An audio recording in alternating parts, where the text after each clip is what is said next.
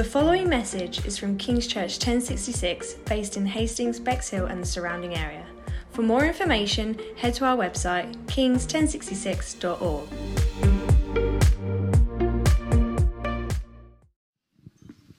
I come back over to Hastings to see lots of friendly faces and to get to share God's word with you. And today I've got, I don't know, it might be a big task. No, today I want to help you to recognize that you and your life are probably quite mundane and quite ordinary. But I also want to help convince you and show you that that really is okay. This is something I think I've realized kind of recently. I turned 30 at the end of last year, and I know 30 isn't very old, but it has kind of changed my perspective on life, I think. And in a sense, around that kind of time, I kind of had this growing realization of I really am quite mundane and quite ordinary. And my life really is quite mundane and quite ordinary. And I kind of hope that I'll be a bit of a blessing to a few people around me. I hope that in some small way, when I'm gone, people remember some good things about me and there'll be a little bit of a legacy. But the reality is, like most of us, I'm really quite a mundane, ordinary person, living quite a mundane, ordinary life. That probably is true for pretty much all of us, if not all of us here. But that really is okay. And one of the reasons I know that's okay, I can tell you that's okay, is because of the book of Ruth in the Bible, which is the book we're going to look at in this new series that we're launching into today.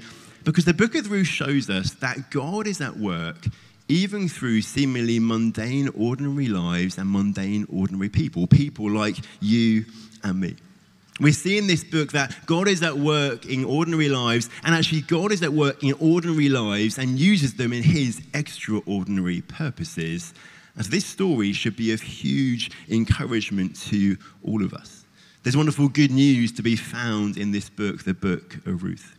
We're calling this series Ruth, Ancient Story and Modern Lessons, because this is a very small book in the earliest part of the Old Testament. It's an old story. It's a story from a faraway place a long time ago, over 3 millennia ago. But it's a story which is amazingly relevant to us today. Has some incredibly helpful lessons for us to draw out. And what we're going to do over the coming weeks is to look at some of the themes, some of the kind of lessons it has for us as people living in the modern world today. But today, we're going to start actually with an overview of the whole book. We're going to look at the whole of Ruth together today. We're actually going to read the whole of the book. But don't worry, it is relatively short. I'm not going to keep you here all day. We're going to read the whole book because it is a story. It's meant to be read as one. It's meant to be viewed as one story and kind of understood as one story. And often in maybe our personal Bible reading, and also the way we teach the Bible in a church context, we kind of chop the Bible up into small, manageable parts. And that's a good thing and a wise thing to do often. But the risk of getting all the little parts is sometimes you don't see the whole. And hopefully today, by looking at the whole of the book of Ruth together, the whole of this story, we're going to draw out what it tells us as a kind of whole working together. And I've got some friends here who are going to kindly help us to bring this to life with a bit of a dramatic reading so we can really engage with this story with the kind of drama that it's meant to be. And we'll kind of break up with a few little reflections from me as we go through, trying to draw out what is the kind of big picture message of this book. Let me first just set it in the context of where this comes. So this comes fairly early in the Old Testament. That's the first part of the Bible. And it's in a context where life for God's people is really quite messy. So by this point, God has rescued his people, Israel, the ones to whom he made promises and promised they'd be his people and he'd be their God. He's rescued them out of Egypt and their slavery under the leadership of Moses. That's in the book of Exodus, or the film The Prince of Egypt. You know that story. He's led them through the wilderness wanderings in Leviticus and Numbers and Deuteronomy, and he's brought them to the land that he's promised them.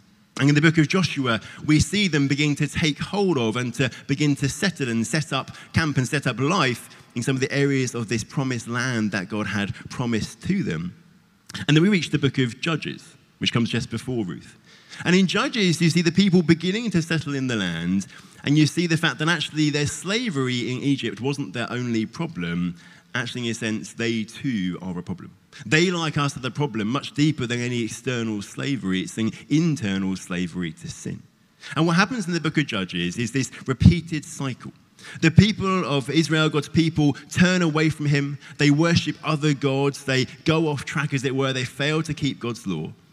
And so in judgment, in response, God allows other nations and tribes to invade them and to occupy their land and to cart them off and stuff. But then after a time, God, purely out of his own kindness and grace and mercy, raises up a leader. And these leaders are known as judges, hence the name of the book. And these leaders then lead them to freedom from that oppression from other nations. But then the cycle repeats. The people worship idols again. They turn away from God. They fail to keep God's law. Another nation comes and gets involved. Another judge is raised up. And the situation just gets worse and worse and worse.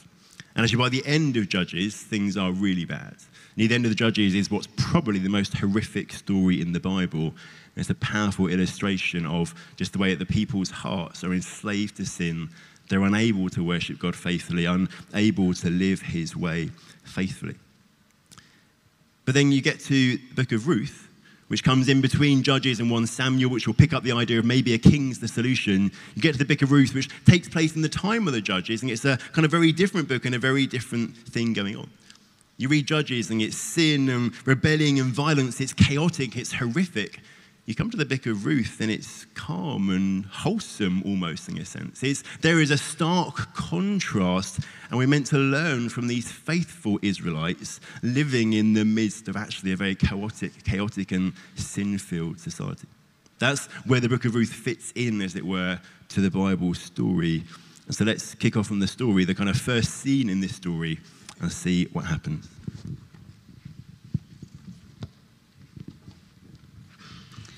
In the days when the judges ruled in Israel, a severe famine came upon the land.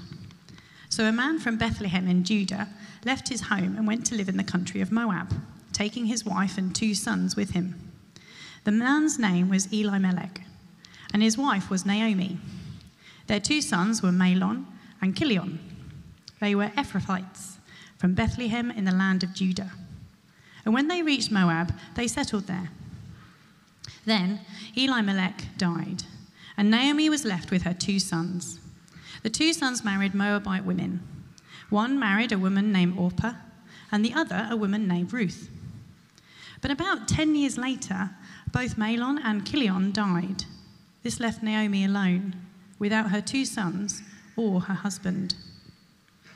Then Naomi heard in Moab that the Lord had blessed his people in Judah by giving them good crops again. So Naomi and her daughters-in-law got ready to leave Moab to return to her homeland. With her 2 daughters-in-law, she set out from the place where she had been living, and they took the road that would lead them back to Judah. But on the way, Naomi said to her 2 daughters-in-law, "Go back to your mother's homes, and may the Lord reward you for your kindness to your husbands and to me. May the Lord bless you with the security of another marriage." Then she kissed them goodbye, and they all broke down and wept. "No," they said, "we want to go with you to your people." But Naomi replied, "Why should you go with me? Can I still give birth to other sons who could grow up to be your husbands?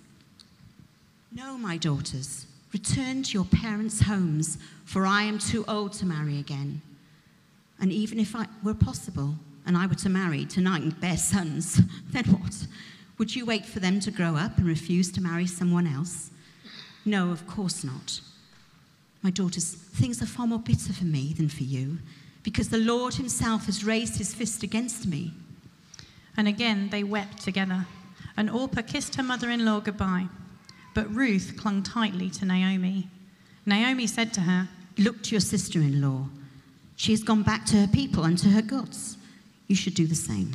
But Ruth replied, "Don't ask me to leave you and turn back. Wherever you go, I will go. Wherever you live, I will live. Your people will be my people, and your God will be my God.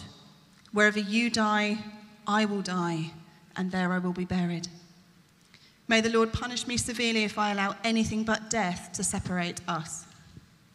When Naomi saw that Ruth was determined to go with her, she said nothing more. So the 2 of them continued on their journey. When they came to Bethlehem, the entire town was excited by their arrival. "Is it really Naomi?" the women asked. Naomi responded, "Don't call me Naomi. Instead, call me Mara, for the Almighty has made life very bitter for me. I went away full, but the Lord has brought me home empty. Why call me Naomi when the Lord has caused me to suffer and the Almighty has sent such tragedy upon me?" So Naomi returned from Moab, accompanied by her daughter-in-law Ruth, the young Moabite woman. They arrived in Bethlehem in late spring, at the beginning of the barley harvest. So the story starts with trials, tragedy, and travelling. There's a trial, a famine hits the land. This family can't survive in Bethlehem. They realise they're going to have to flee and go away. So Elimelech and his wife Naomi and their sons, they travel out of Judah. They go around the Dead Sea, which was to the east of Judah, and they go to Moab, which is to the southeast of the Dead Sea. They kind of go round it and settle there. There's a trial, and there's a tragedy. Elimelech, the dad of the family, he dies. The sons marry, but 10 years later, they die too, and Naomi is left on her own with her two now widowed daughters-in-law. And notice two things here. One is that all these circumstances that happened to Naomi were out of her control. A famine, the death of her husband, the death of her sons. We're not sure how it happens, but it's completely out of her control. These are the kind of things, the kind of tragedies and trials that sometimes just strike in life, and they're not in our control. And notice also now the vulnerability of Naomi.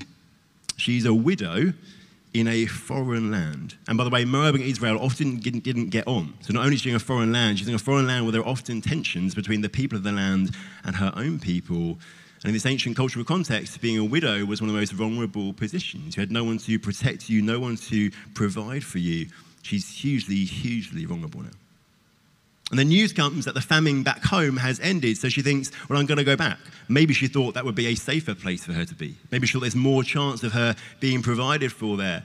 Initially, her daughter-in-laws are going to go with her. One decides to go back, but Ruth decides to continue. And there's that beautiful commitment that Ruth expresses to Naomi. It's one of the kind of most powerful statements of friendship we get in the Bible. And so far, it's a story of trials, of tragedy, of traveling. And in a sense, it's just quite mundane stuff, isn't it? These are seemingly normal, insignificant people living normal lives, facing all the normal difficulties and the ups and downs of life. In many ways, this so far is a story about people like you and me. Yes, they're living a long way away. Yes, it's a long time ago in a very different context, but they're just normal people living normal lives and facing all the kind of difficulties that can bring. Which might get us asking the question, well, why is the story here? Well, let's keep going. Let's see what happens next. Now, there was a wealthy and influential man in Bethlehem named Boaz, who was a relative of Naomi's husband, Elimelech. One day, Ruth the Moabite said to Naomi, Let me go out into the harvest fields to pick up the stalks of grains left behind by anyone who's kind enough to let me do it. Naomi replied, All right, my daughter, go ahead. So Ruth went out to gather grain behind the harvesters. And as it happened, she found herself working in a field that belonged to Boaz, the relative of her father-in-law, Elimelech.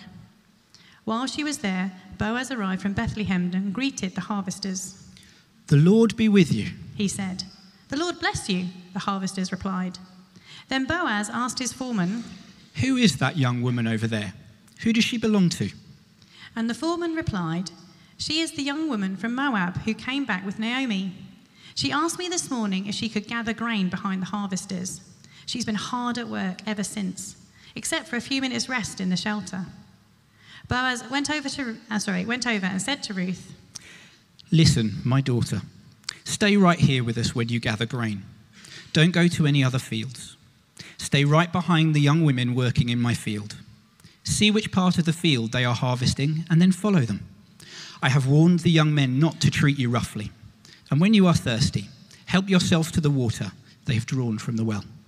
Ruth fell at his feet and thanked him warmly. She asked, What have I done to deserve such kindness? I'm only a foreigner.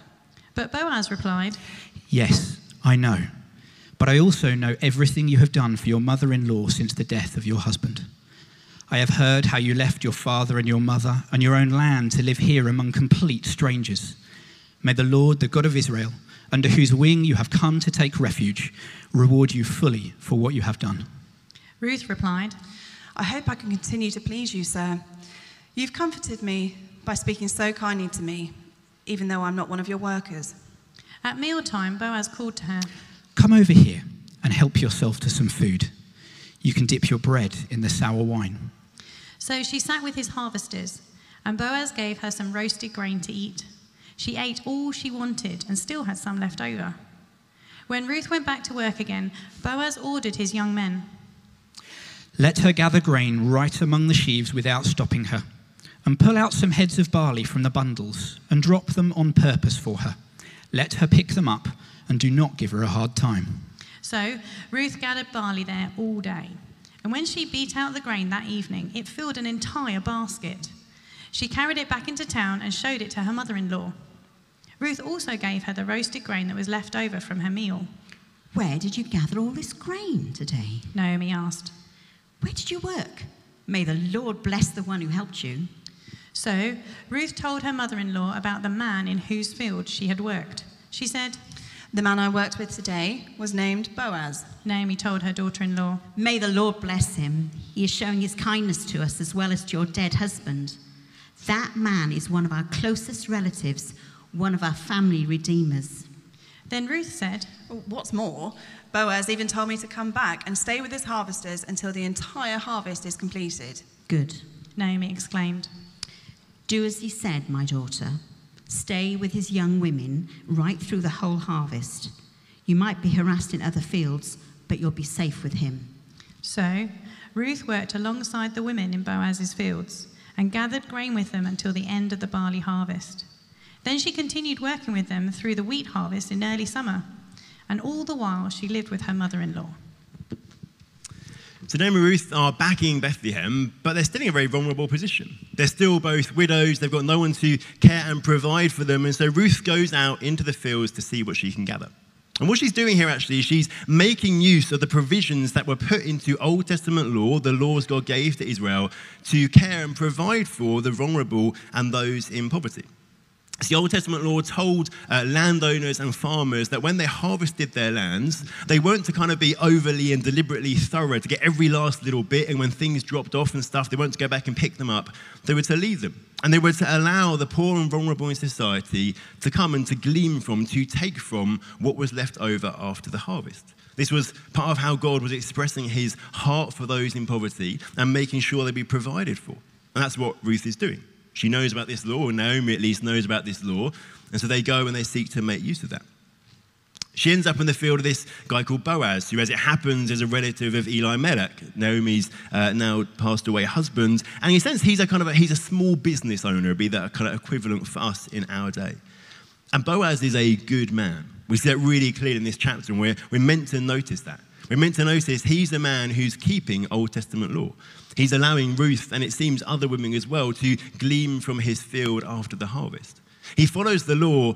He's actually also going much further than the law. He's going above and beyond what the law said, because he allows Ruth to come and sit with them at lunch, with the guys working for him, to sit with them and eat with them. He tells the harvesters not just to allow her to take from the field, but to deliberately drop some of the harvest for her to pick up as she goes around. He tells her to help herself to water, and he seeks to make sure she's protected. He talks to the young men who are working for him and tells them not to lay a hand on her, not to trouble her at all. This is a man faithful to God's law, going actually above and beyond God's law, because he's understood the heart behind the law, God's heart expressed in it, his heart of care for those who are vulnerable, those who are in poverty in society. And so Boaz's kindness and faithfulness means that Ruth and Naomi, these two vulnerable widows, can eat for a season. So long as this season of the barley harvest is going on, they are now quite well provided for. But of course, that isn't a long-term solution. There's still some tensions in this story. What about when the barley harvest ends? What's going to happen then? There's still no one who's responsible for providing for them, protecting them. And there's some other problems they're facing. They, together, still have no legacy, no children. And in this context, that's a big deal. Who's going to inherit the family name? Who's going to inherit the family land? These things are just so important in this cultural context. Actually, the fact there's no children in this family is a big problem. There's some big tensions still in this story. And maybe we as readers of the Bible might still be thinking, lovely little story, but why are we being told? What's the big deal? We've got to keep going to find out.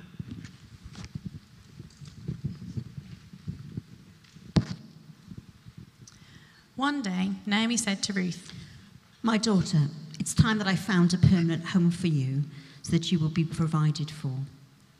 Boaz is a close relative of ours, and he's been very kind by letting you gather grain with his young women. Tonight, he'll be winnowing barley at the threshing floor. Now do as I tell you. Take a bath, put Put on perfume and dress in your nicest clothes.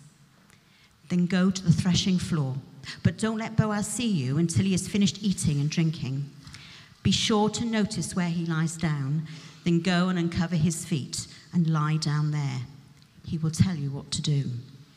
"I'll do everything you say." Ruth replied. So she went down to the threshing floor that night and followed the instructions of her mother-in-law.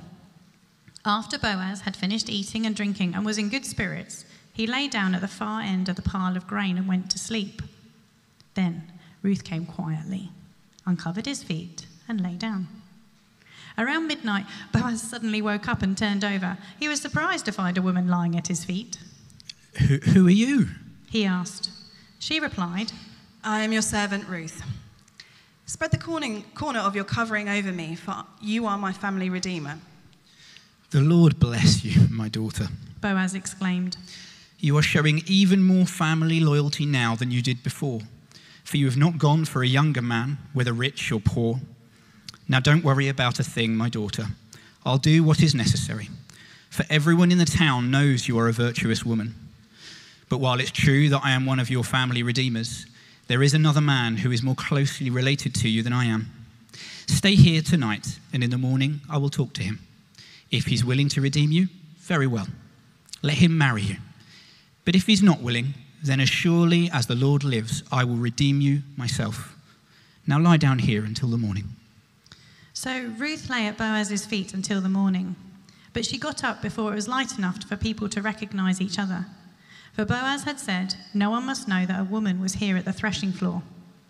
Then Boaz said to her, "Bring your cloak and spread it out." He measured 6 scoops of barley into the cloak and placed it on her back. Then he returned to the town.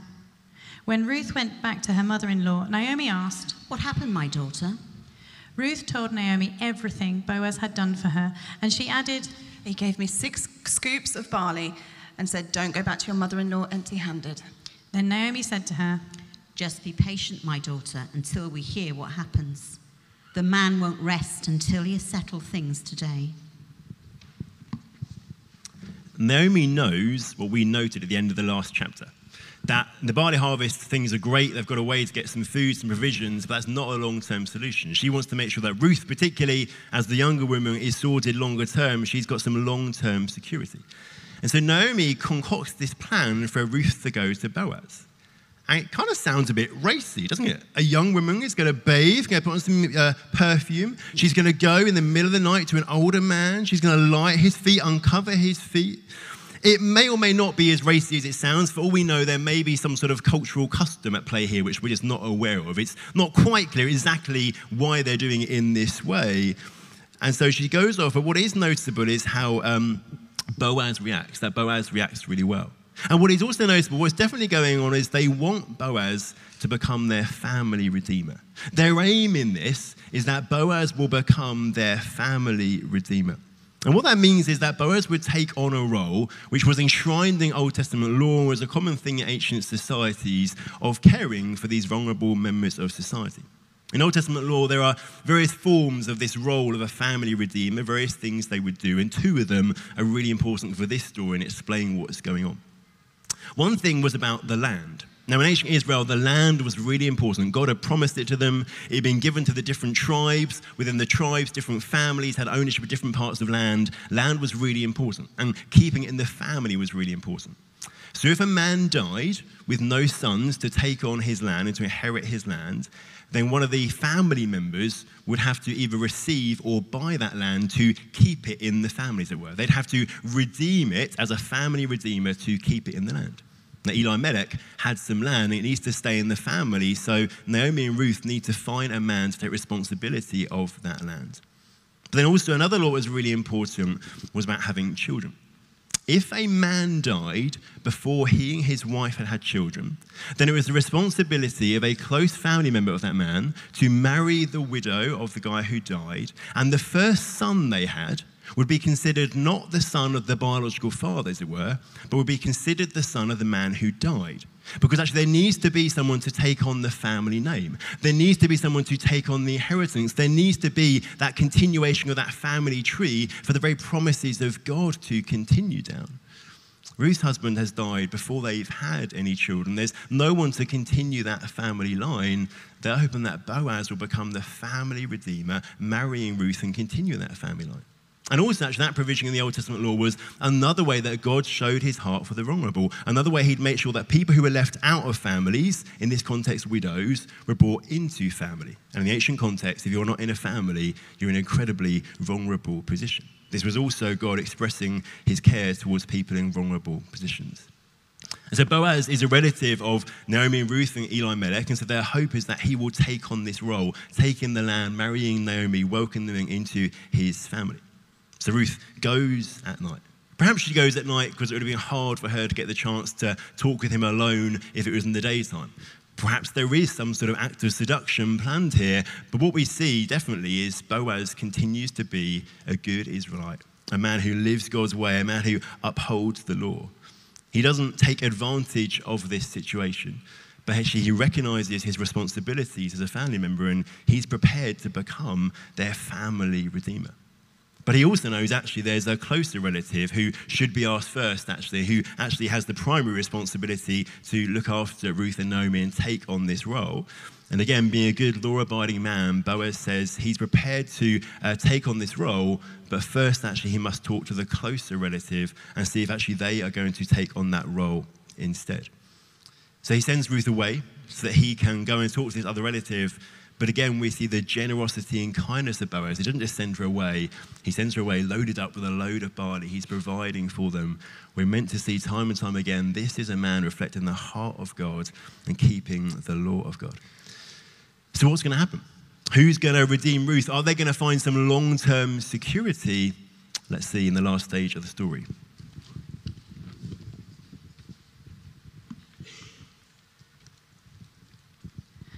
Boaz went to the town gate and took a seat there.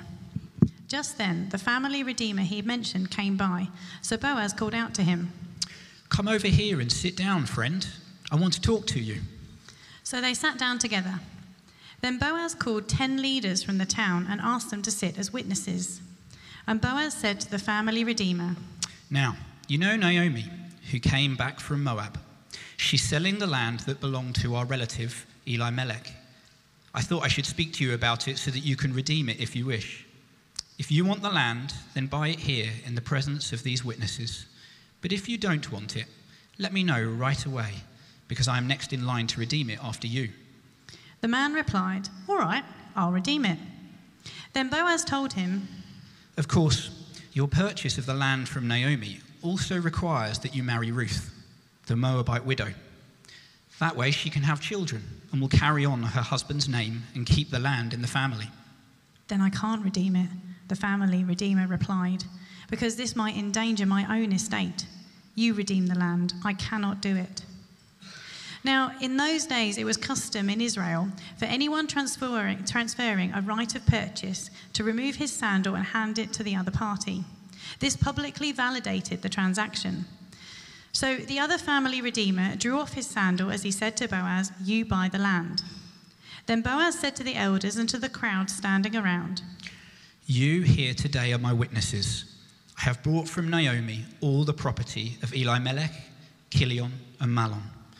And with the land I have acquired Ruth, the Moabite widow of Mahlon, to be my wife. This way she can have a son to carry on the family name of her dead husband and to inherit the family property here in his hometown. You are all witnesses today." Then the elders and all the people standing in the gate replied, "We are witnesses. May the Lord make this woman who is coming into your home like Rachel and Leah, from whom all the nation of Israel descended. May you prosper in Ephrath and be famous in Bethlehem. And may the Lord give you descendants by this young woman who will be like those of our ancestor Perez, the son of Tamar and Judah." So Boaz took Ruth into his home, and she became his wife. When he slept with her, the Lord enabled her to become pregnant, and she gave birth to a son. Then the women of the town said to Naomi, "Praise the Lord, who has now provided a redeemer for your family. May this child be famous in Israel. May he restore your youth and care for you in your old age. For he is the son of your daughter-in-law who loves you and has been better to you than 7 sons." Naomi took the baby and cuddled him to her breast, and she cared for him as if he were her own. The neighbor women said, "Now at last Naomi has a son again," and they named him Obed. He became the father of Jesse and the grandfather of David. This is the genealogical record of their ancestor Perez. Perez was the father of Hezron. Hezron was the father of Ram. Ram was the father of Amminadab. Amminadab was the father of Nahshon. Nahshon was the father of Salmon. Salmon was the father of Boaz. Boaz was the father of Obed. Obed was the father of Jesse. Jesse was the father of David. Thanks so much, guys. Can we give a big thank you to our readers?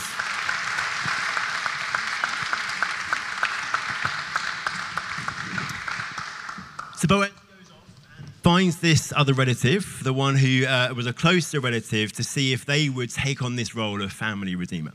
And they would take on the lamb, but actually they don't feel it's right for them to marry Ruth, and so they decide not to take on the role, and that leaves Boaz free to do so. He's going to act as family redeemer. He takes on the land, he marries Ruth. Ruth conceives and she gives birth to a son, and now Ruth's position is secure. She's now part of a family again. Naomi, likewise, position is secure, part of a family, and there's now a family tree continuing. There's a legacy, there's a new generation to inherit the land, inherit the name, inherit God's promises, working through that family tree. In a sense, this is the resolution of all that's gone wrong in this story, a glorious restoration at the end of the story. And notice the words that the women of the community say or maybe sing at this point. They say, "Praise the Lord who's now provided a redeemer for your family." They see, in the midst of all that's happened here, the hand of God at work. And that's really important because in some ways, God is kind of conspicuous by his absence in this story. You might have noticed a few of the characters kind of mention God in passing, but the narrator never mentions him. We're never told he's done much. He's not very obvious and visible, but what this little bit is telling us, and what we're meant to know as readers of the Bible, is that God's hand is all over this. God's at work in the background of this. We're meant to recognize that in both the good and the bad of life, the easy and the difficult, God's there, God's at work. And we're meant to recognize the fact that the God at work is a God who cares. You see that in this story in the way we see the Old Testament provisions for the poor and vulnerable being enacted, and we see the care of God in the actual kind of putting into practice of the laws that God had put in place. You see the care of God in the way that he brings a family redeemer, and he restores Ruth and Naomi, bringing them back into family in a position of safety, a position of being provided for. We're meant to see that this God who's involved is a God who cares. And so in so many ways, this is just really quite a mundane story. Very ordinary people, in a sense, very ordinary circumstances, the ups and downs of life. But God is at work in that. The good God, the God who cares. And that should be a huge encouragement to all of us. The reality is that most of us, probably all of us, are quite mundane, ordinary people living mundane, ordinary lives, but God's at work. In the good and the bad, the ups and the downs, God's hand is there. The good God, the God who cares. That should be an encouragement to us. Notice also, this story doesn't end with the kind of happy ending. It doesn't end with the wedding and the children and the community being excited about this. It ends actually with a family tree. And to us, that might seem really odd. Why have this beautiful little story and then stick a load of confusing names on the end and what we might find as a rather boring little family tree? But it's really important to notice where that family tree leads up to, who it takes us to. It takes us to David. David will come a few generations later, as the family tree shows, and David will be the king of Israel. In fact, David will be pretty much the most important king of Israel. He becomes this pinnacle of kingship in Israel. He becomes the model of what a king should be. Every king afterwards is measured against him, and actually he points towards, and he's earlier in the family tree of a king who would come many generations later, who would truly be the perfect king. A king who would come as the perfect king, would bring the perfect kingdom, and a kingdom that would never have any end. David points us down his own family tree to Jesus. The author is showing us that through these ordinary people, living their ordinary, mundane lives with the ups and downs, God is doing an extraordinary thing. These ordinary people, this little story is involved in the family tree that brings David and eventually brings Jesus. You see, God is at work in our lives, and God loves to work through the lives of ordinary people like you and me and to use that in his extraordinary purposes. That's how God works. God is at work. And that means the book of Ruth helps us to value being quite ordinary people, living quite ordinary lives. Significance in the kingdom of God and in God's way of doing things isn't in being well known or having lots of things that people look and think, aren't you amazing? Look at all this stuff. Significance in the family of God and the kingdom of God is faithfully following him day by day through the ups and downs of life, knowing that he does extraordinary things through very ordinary people. Even if in our lives we don't see it, they would have had no idea how God was using them in his purposes. Again, it's another point of encouragement for us. Where the band could come up at this point, please. But also, we can't overlook the fact that this story is pointing us to a later story. That family tree is meant to make us as later readers in God's people think of how the family tree continues, think of how the story continues. The story points us to more relatively ordinary people that come later. It makes us think of a man who, like Boaz, showed exceptional respect and care to a vulnerable woman. It makes us think of Joseph, who, when his wife is pregnant by the Holy Spirit, could easily have sent her away and left her in an incredibly vulnerable position as an unmarried mother in that ancient context. But instead, he shows himself to be a man who cares for the vulnerable, and he marries her and, again, welcomes her into his family. It's a story that reminds us of a couple who, like Elimelech and Naomi, had to leave their homeland, not in this case because of famine, but because of opposition of their family, threats to their family. Reminds us of Joseph and Mary having to flee from their homeland to go to Egypt, taking Jesus because of Herod's attempts to kill Jesus and to take out this competing king. And their return to the land reminds us the story of another return to the land, when Mary and Joseph and the baby Jesus return to the land, and Naomi and Ruth return to the land looking for a redeemer. Jesus returns to the land to be the Redeemer. Jesus is the one who comes to redeem us. He comes to lift us out of a desperate and vulnerable situation. He comes to give us true long-term security. He is, in a sense, our family redeemer in the greatest sense, giving us long-term security, giving us eternal security, welcoming us into his family, into his people, into the church to be his bride. As Boaz redeems Ruth by marrying her, so Christ has redeemed us, and we are betrothed to him, and he will marry us on that great day when he comes back. We're waiting for the greatest wedding that there will ever be, and to enter into the most perfect eternal marriage. In Ruth, through these ordinary people living ordinary lives, we see a foreshadowing of the most extraordinary story. The story that if you are a Christian, you are already a part of. And if you're not, the invitation of Jesus today is you can become part of that story. So take encouragement today from the book of Ruth. Your life may feel very mundane and ordinary. Your life may have lots of ups, and maybe you're really aware of the lots of downs. Friends, take encouragement and take comfort that God is at work in it all. And taking encouragement and comfort from the fact that your life may feel insignificant. You may be very aware of your ordinariness and just think, my life is so insignificant. Friends, take comfort. God loves to work through our insignificant lives, and he is using us for his extraordinary purposes, even if we may never see quite in what way that is. And let this story point you to Jesus. Point you to our Redeemer. Point you to our husband, one who loved us and gave himself up for us. We're going to pray, and then we're just going to worship Jesus, the one whom this story is pointing us towards. Come on, to stand if you want to, as we engage with God. Let me pray. The band will lead us. Father, we thank you for the gift of your word.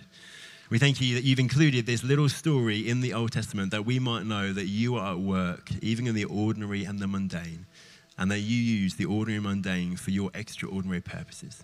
And I pray today, would that be an encouragement to us? Would that be a comfort to us for those of us who are facing difficulties and maybe just knowing the trials and tragedies of life?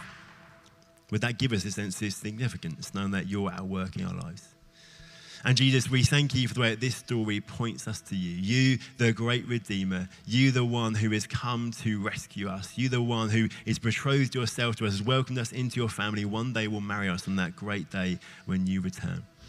And we want to come in worship, in thanksgiving, in adoration, Lord, in response to all that you are and all that you've done for us. Spirit, help us to do that right now, we ask. Amen.